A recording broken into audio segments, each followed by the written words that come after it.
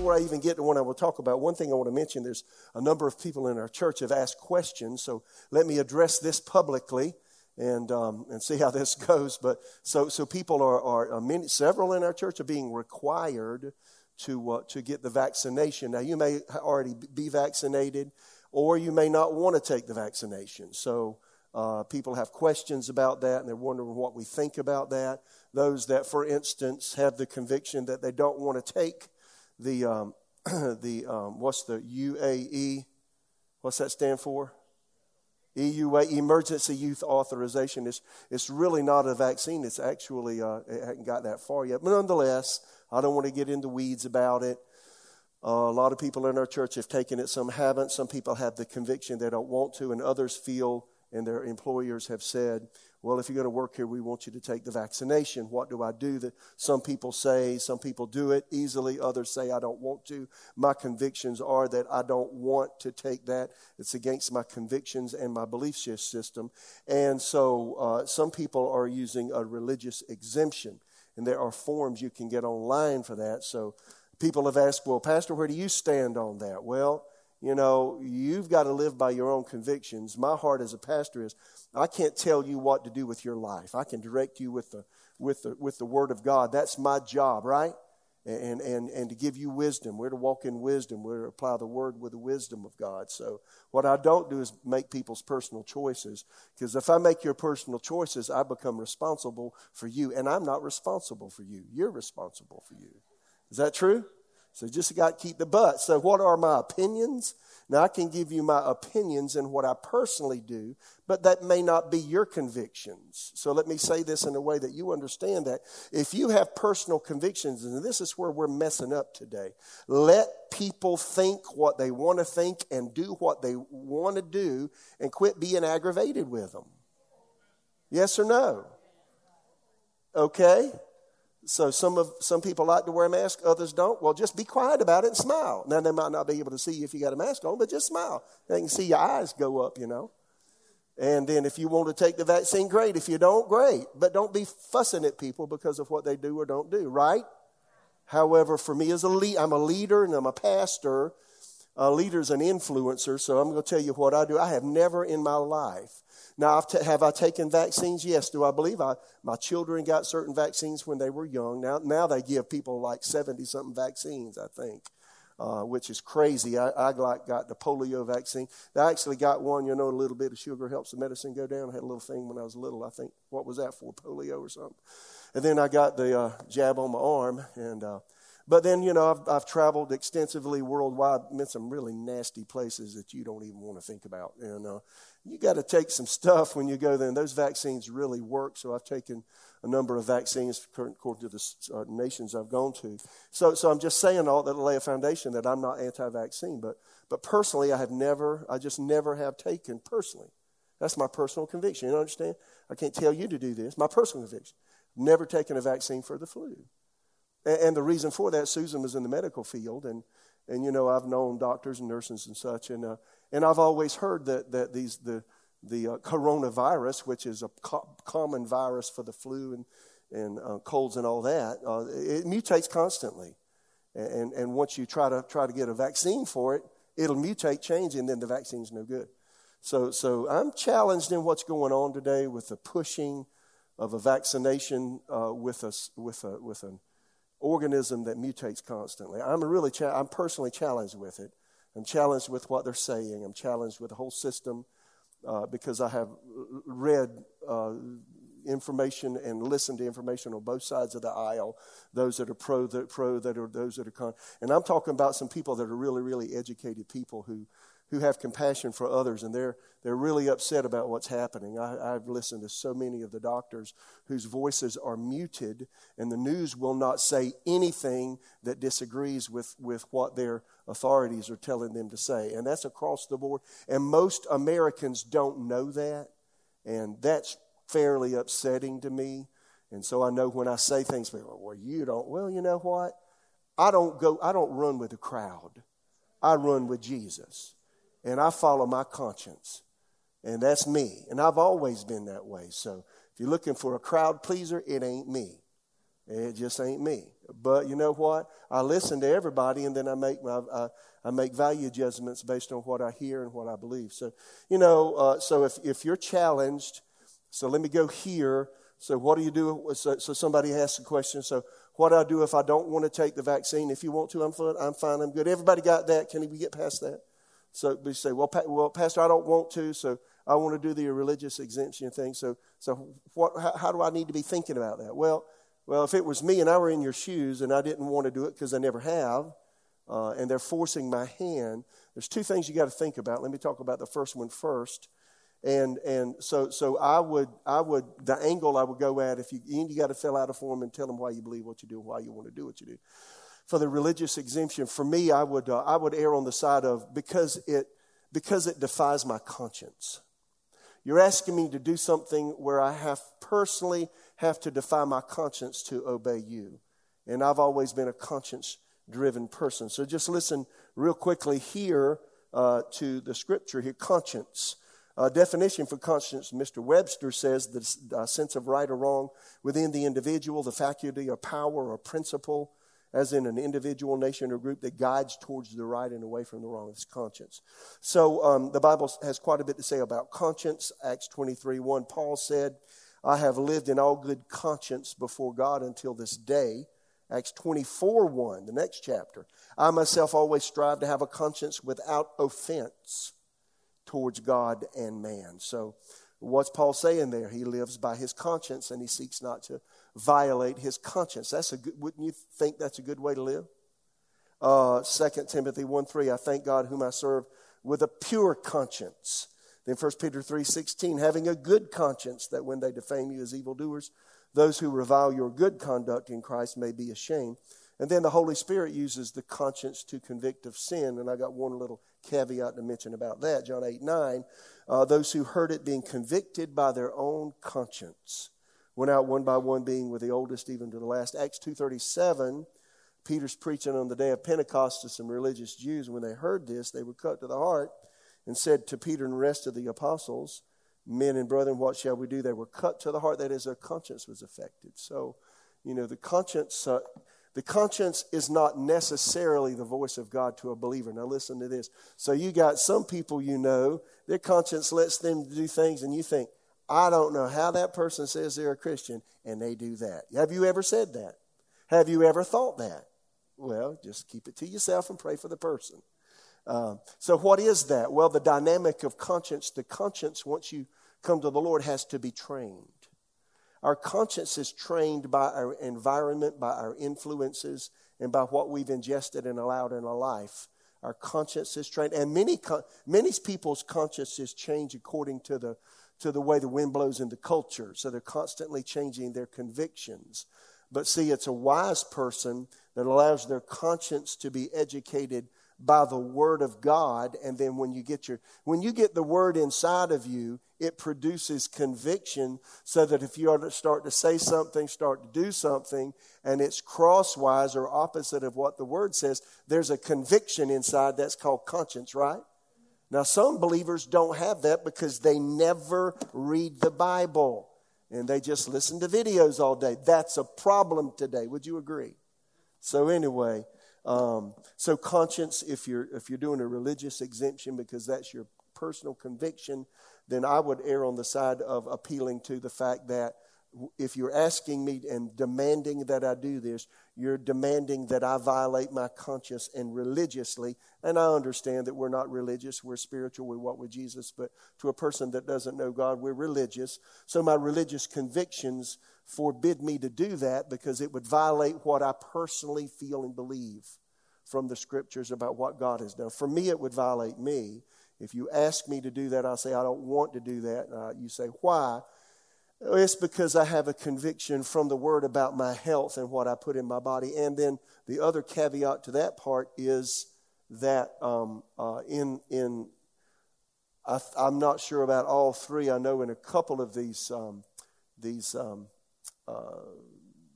vaccines, they're using aborted fetal tissue. Now that right there bothers me, and that would bother my conscience. Now that's truth. I don't like to think that an aborted baby that could have had life is being ingested in me. I just don't like it. So anyway, that's what I would do. So we can't tell you how to fill out a religious exemption form, nor can we do it for you. We can just appeal to you in the way that I'm doing. Does that make sense? So a word to the wise on all that. And, it's kind of a big deal right now. There's a lot going on there. The other side of this, and I'll quit and go to my subject, is that the bigger concern I have, even though I am concerned about and if you've been vaccinated, how about just believe God? Just like if you're not vaccinated, how about let's believe God, right? We've had these viruses for thousands of years, and God's made the human body to fight them. Yes or no? And what we ought to be doing is eating properly and keeping our body proper nutrition and all that, and do that, and then on top of that, believe God first. Get in the Word first. Trust God first. Start saying, and I say it all the time, I'll never have COVID-19. It will never kick my butt. You arrogant. No, I just believe the Bible. I believe the Bible. Now, if I said that based on what I think I can do, well, that's arrogance, yes. But if I say that based on what God said in His Word about me, how many know that's different? And that's walking by faith and not by feeling. So, but the other side of this is... the other side of what they're when someone demands that I do something. Well, you can't have a job unless you do this. You can't enter our restaurant unless you do this. You can't come in our store unless you're vaccinated. Number one, they're polarizing us. A house divided against itself cannot stand. Secondly, that is tyrannical. And it's wrong. And it has the spirit of Antichrist all over it. So when somebody demands that, my first question is, why are you demanding this? When there are prophylaxis or there are medications that you can take if you need them because your immune system's not responding well that can help you. And they're not even being allowed to be talked about. Are you aware of that? How many are aware of that? Would you raise your hand? How many are not aware that these things are not being allowed to be talked about? And in some places, they can't be dispersed. So there's something going on behind the scenes here. And I'm telling you, I mentioned it to my mother again today, the word nefarious came to me, and I didn't try to make that up about all this. And this is a nefarious situation with COVID-19. The enemy's using it. And I just read it. Everybody okay? I feel like I'm rambling, but I feel like I need to say some of this. Y'all okay? Really? All right. But I just read this. I mean, this is so uncanny to me. I mean, I've read this all my Christian life. I couldn't figure out how on earth this is going to happen. But here we are. He was granted power to give breath to the image of the beast, and the image of the beast should both speak and cause as many as would not worship the image of the beast to be killed. He caused all. Verse 16, Revelation 13, both small and great, rich and poor. This is New King James. Slave and free, to receive a mark on their right hand or on their foreheads, that no one may buy or sell except one who has the mark or the name of the beast or the number of his name. Now, I'm not saying this is it, but it's second cousin. Do you hear me? So, we started this thing with, well, we need to flatten the curve. That turned into, well, we got to stay away from each other. That turned into, now we got to be inoculated, which turned into, we got to have a second one. Now it's turning into a third one because they're variants. And where's it going to stop? It's not going to stop. So, I'm not being political. You may think I am. I'm not being political when I make these statements. These are problems. These are current problems. Let me I'm done with that. Everybody okay? I was praying this morning, and I pray in the Spirit for about an hour in the morning, and I did that this morning. And a lot of times, you just get dry mouth, so I got my water. I'm drinking my water. And I'm kneeling down praying in the Spirit. I get up, and I sit on my couch upstairs, and God speaks to me through words. And God gave me another word today. And I thought, that's interesting. I still don't know how to apply it completely, but I think I got an inkling of it. The word He gave me after I prayed for an hour, and I put it in my Google Notes, and I looked it up. It's a strange word, epoch. Do you ever use the word epoch in a sentence? Usually not. I think there's a publication called Epoch Times. Epic Times. Well, epoch, E-P-O-C-H, epoch. It means it's a particular period of time marked by distinctive features or events, etc. Sentence usage, the treaty ushered in an epoch of peace and goodwill. The beginning, here's another definition, the beginning of a distinctive period in history of anything. Here's a sentence use, the splitting of the atom marked an epoch in scientific discovery. So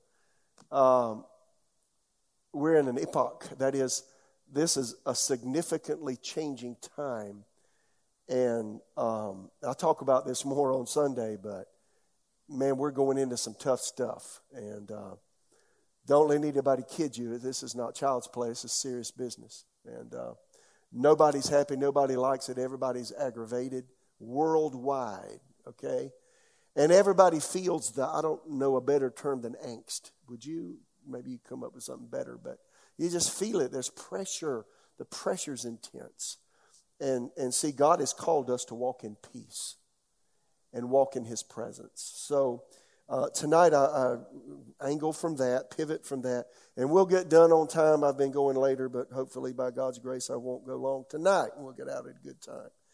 So let me change my document. I was looking at a document. Here we go. So the title of this is Allow God to Be Your Safe Place. Matthew 7, and I may mention this Sunday again, Jesus mentioned, therefore, he who hears these sayings of mine and does them, I'll liken him to a wise man who built his house on the rock. The rain descended, the floods came, the winds blew, beat on the house, it didn't fall. It was founded on the rock, but everyone who hears these sayings of mine and does not do them will be like a foolish man who built his house on the sand. The rains descended, the floods came, the winds blew and beat on the house, and it fell, and great was its fall. It wasn't the circumstance, it wasn't the storm that caused the house to fall. That's the most prominent part of this, of what Jesus said. It's not the storm that defeated the house. What defeated the house was its foundation. Same wind, same rain, same storm came to both, but the one that stood had a proper foundation. The proper foundation, Jesus said, was not just hearing what I've said, but putting it into practice. So for me, this really is a day, and this is separating. You can call it the, men from the boys or girls from the women, however you want to say it. Today in this era of time, this epoch, it's defining who we are and what we really, really believe. The challenge with giving in when the government says you got to do this to your body is how that's going to end. And if we don't stand up now, we lose our freedoms. We're in an epoch. This is a defining time. Most Americans aren't thinking that way. We have crowd think now. We think we just go with the flow. If everybody's saying it's got to be right, that's the biggest, most ignorant lie I have ever heard. The crowd is usually wrong. So anyway, we got some huge problems today, and so allow God to be your safe place.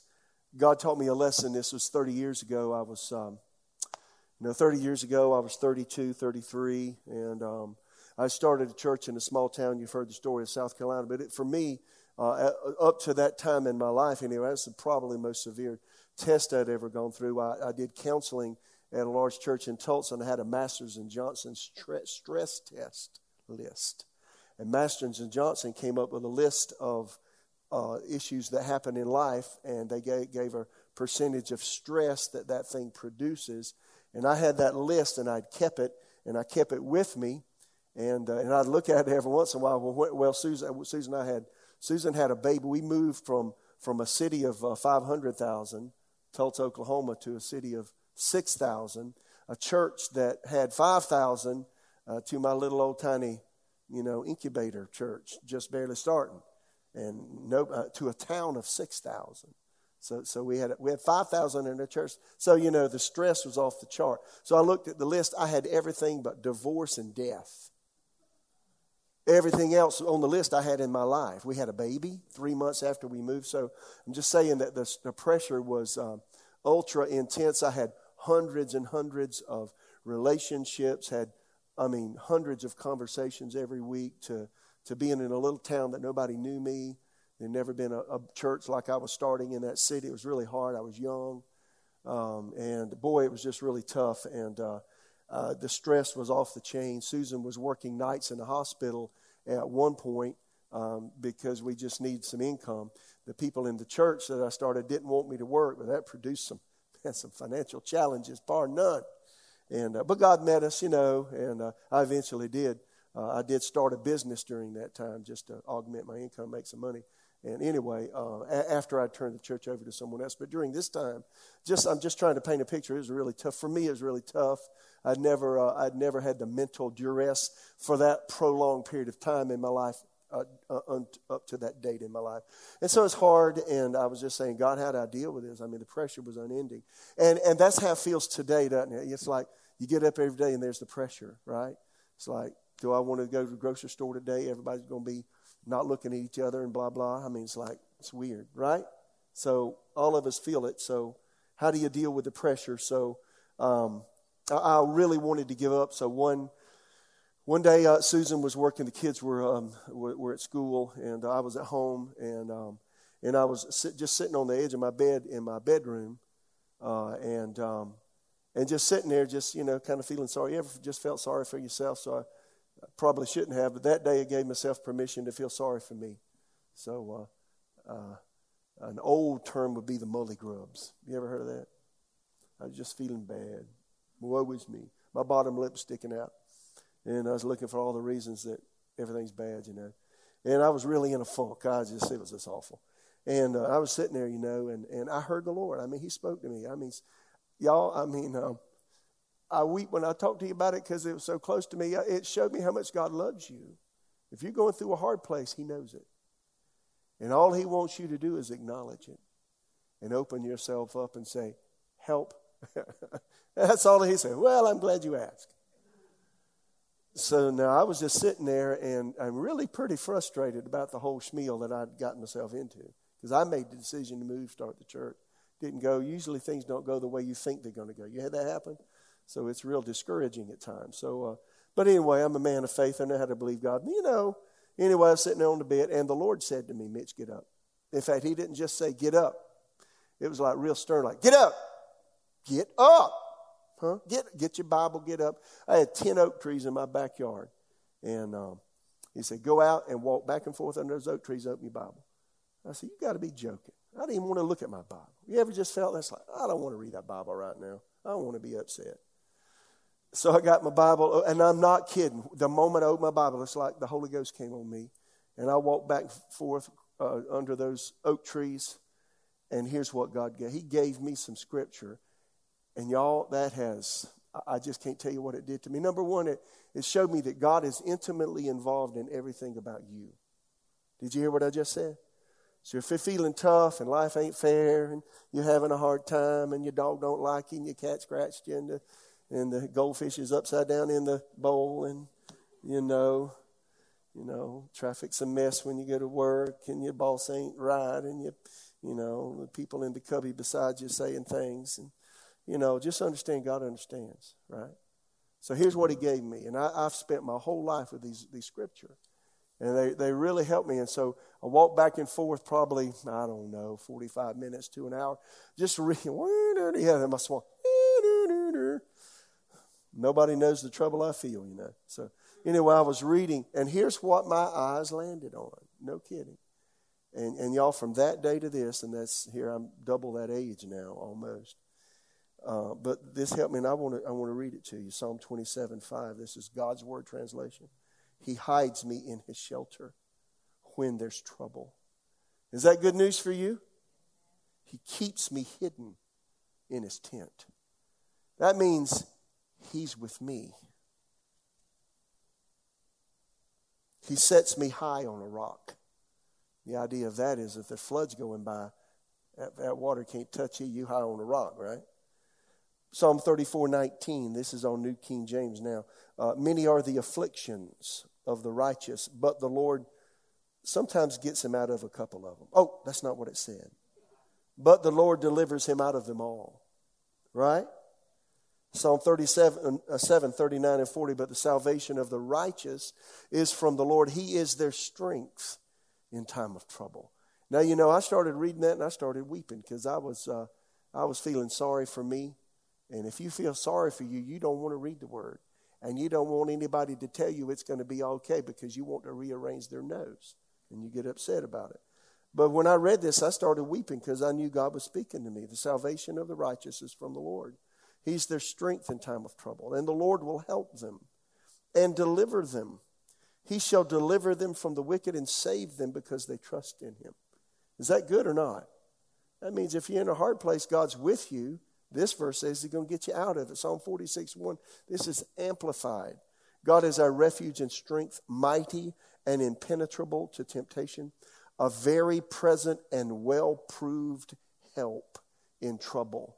I wept when I read these. Psalm 50, verse 15. Call upon me in the day of trouble. I will deliver you, and you will glorify me. Psalm 86:7. In the day of my trouble, I will call upon you, for you will answer me.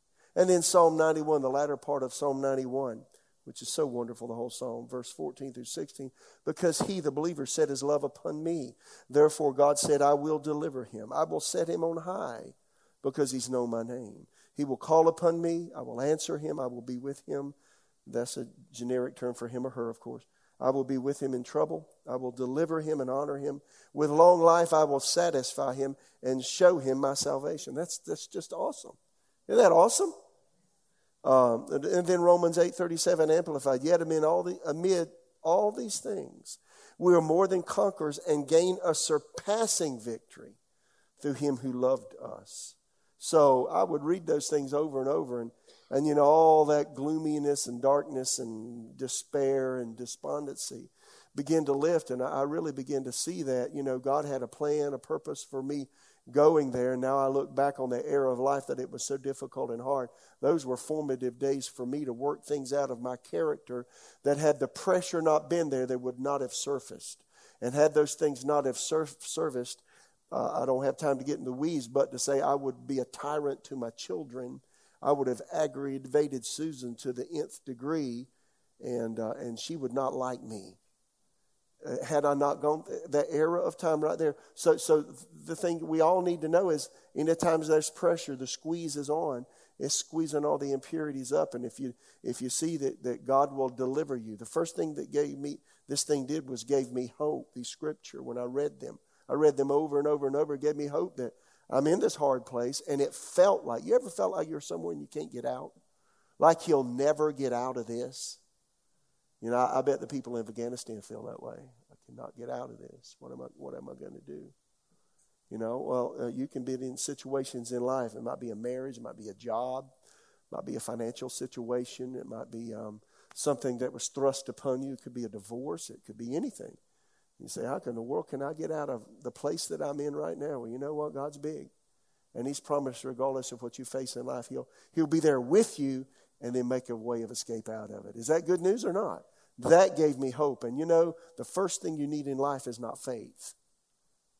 Did you hear what I just said? The first thing you need in life is not faith. You need hope. If you don't have hope, you'll throw faith away. Hope's a blueprint. Faith takes the blueprint and makes it a reality. It's the first thing I needed. God knew I needed hope, and he just took me through the scripture, showed me, you may feel like you're not going to make it, Bubba. We together in this thing. You're going to make it, and you're going to be okay. And so, you know, what I learned was God wants to see the bigger picture when life is tough. How many hear me? So why am I saying this? We're in an epoch. We're in a time of change. I mean, this is some tough stuff we're leaving, and let me say it again. We're leaving the age of grace slowly here. These things take time, and we're slowly, now the rapidity is increasing, and we're going into the age of judgment. And God's beginning to judge his enemies. And let me just say, you may disagree with me on this. There's a form of judgment coming on our nation. because we've left the Word of God.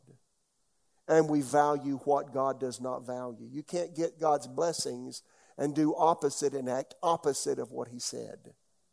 Yes or no? So we got some tough times ahead. Having said that, don't forget that God took care of Israel. God took care of His people in Israel when they were in a tough place, when they were in Egypt, and when the judgments came on the Egyptian gods, Exodus 2 through Exodus 11 and 12. Don't forget that God took care of His people, and He placed them in the land of Goshen. And so you got to understand, spiritually speaking, we live in the land of Goshen.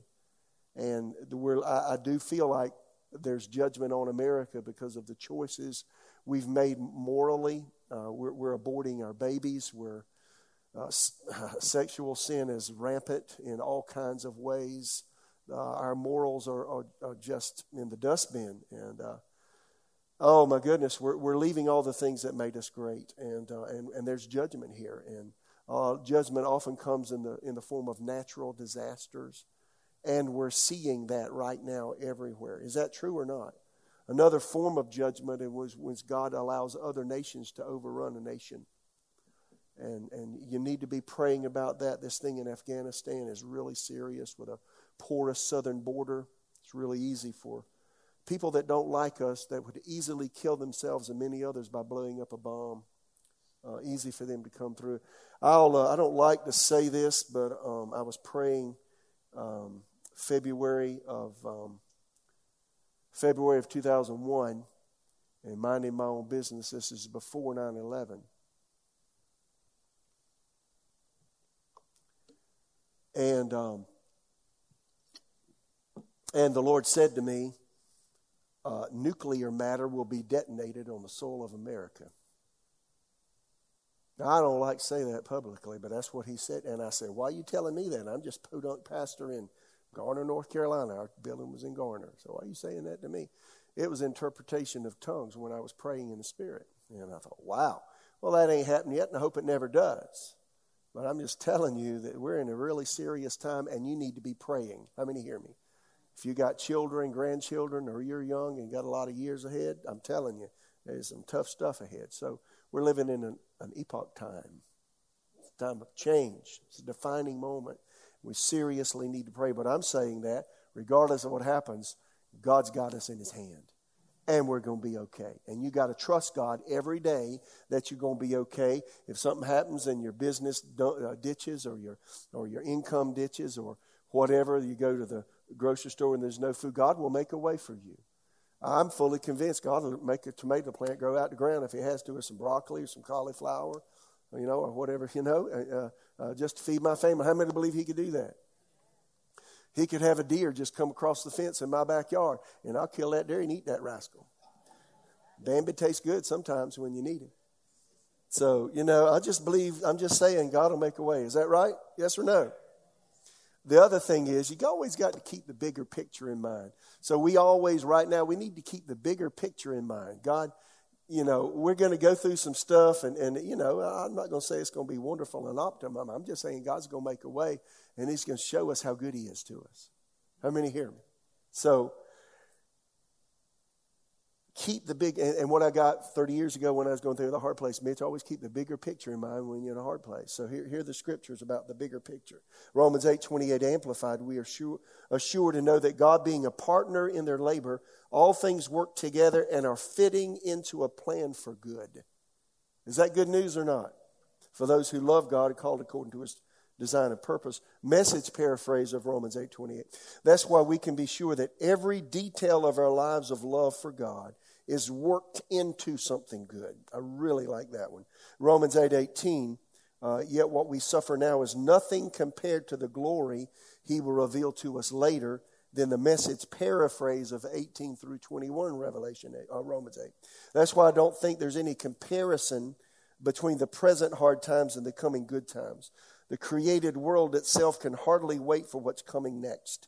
Everything in creation is being more or less held back. God reins it in until both creation and all the creatures are ready and can be released at the same moment into the glorious times ahead. Meanwhile, the joyful anticipation deepens. Then 2 Corinthians 4:16 through 18, New Living Translation, this is why we never give up, though our bodies are dying, our spirits are being renewed every day.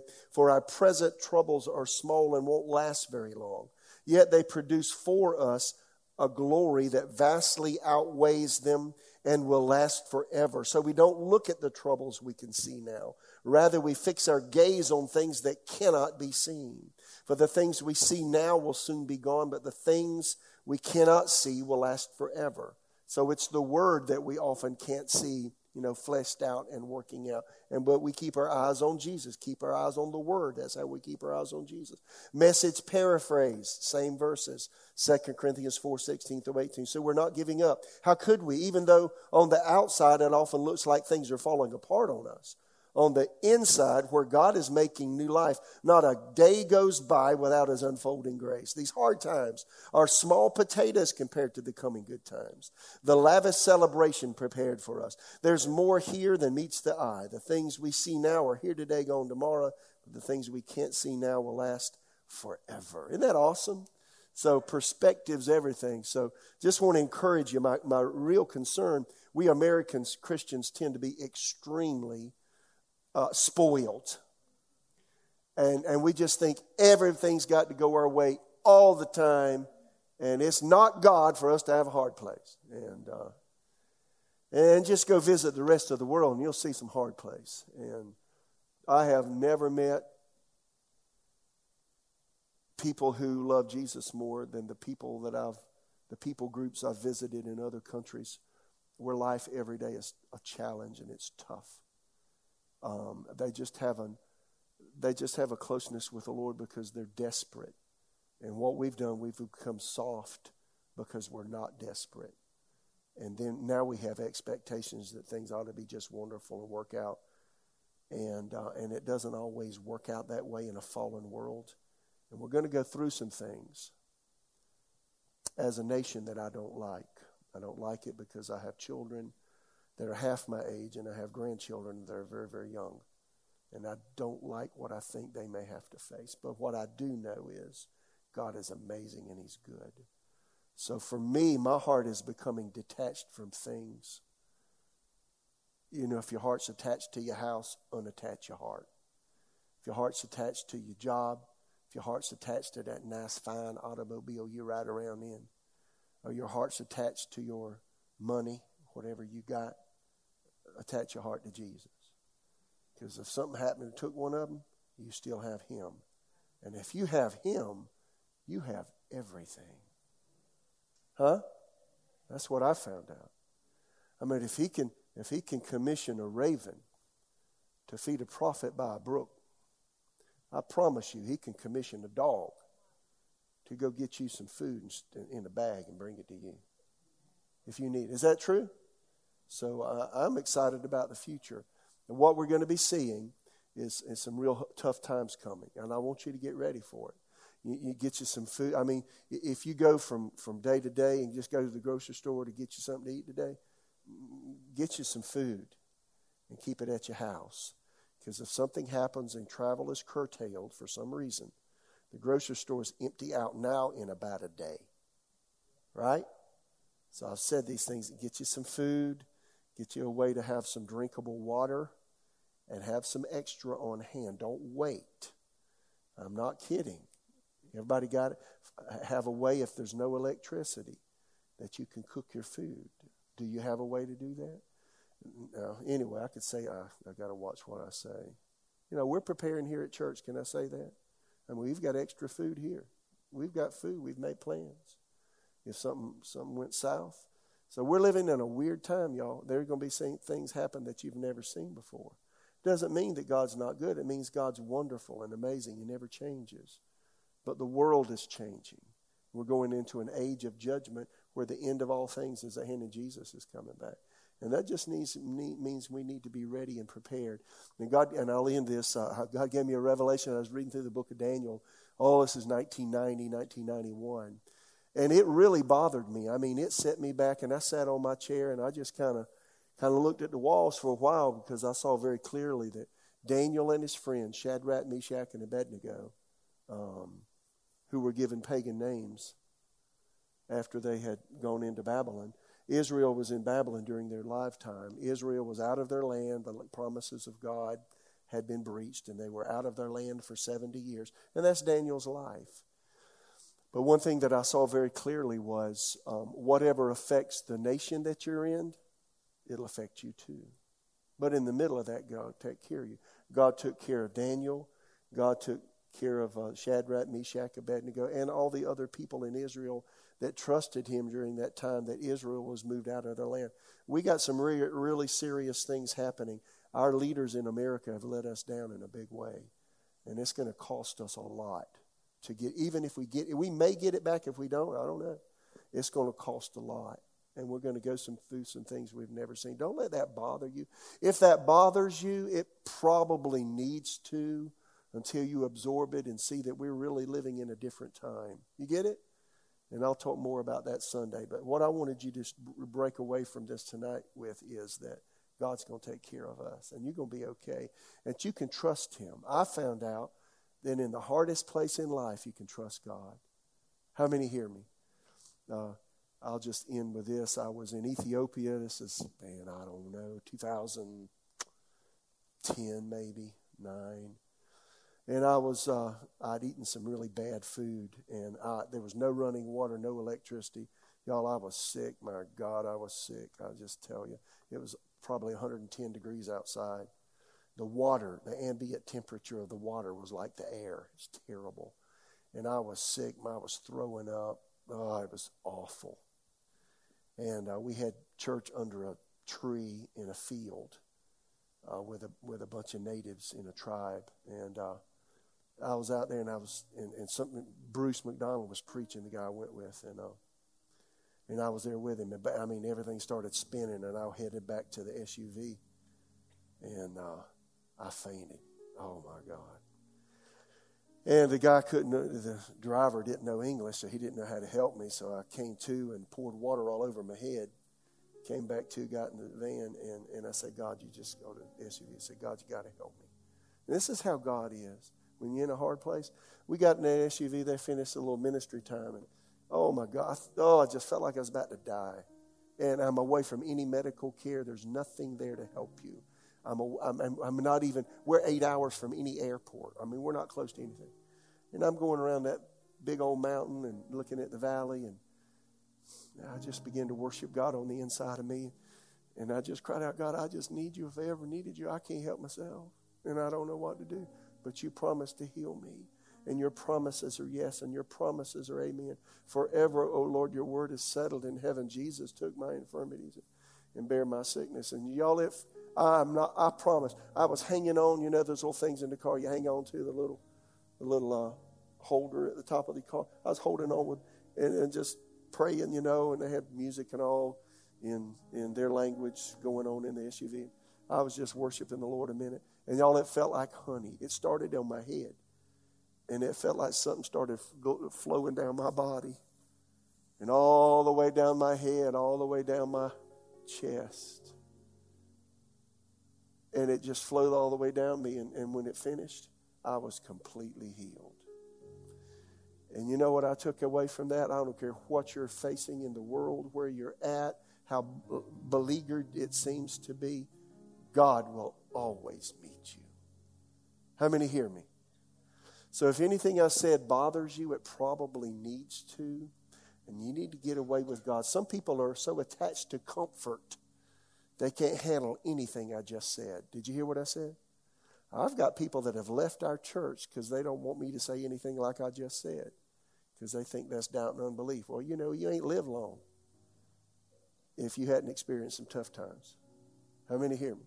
I'm just encouraging you that things are going to be changing, but that God doesn't change, and we're going to be all right.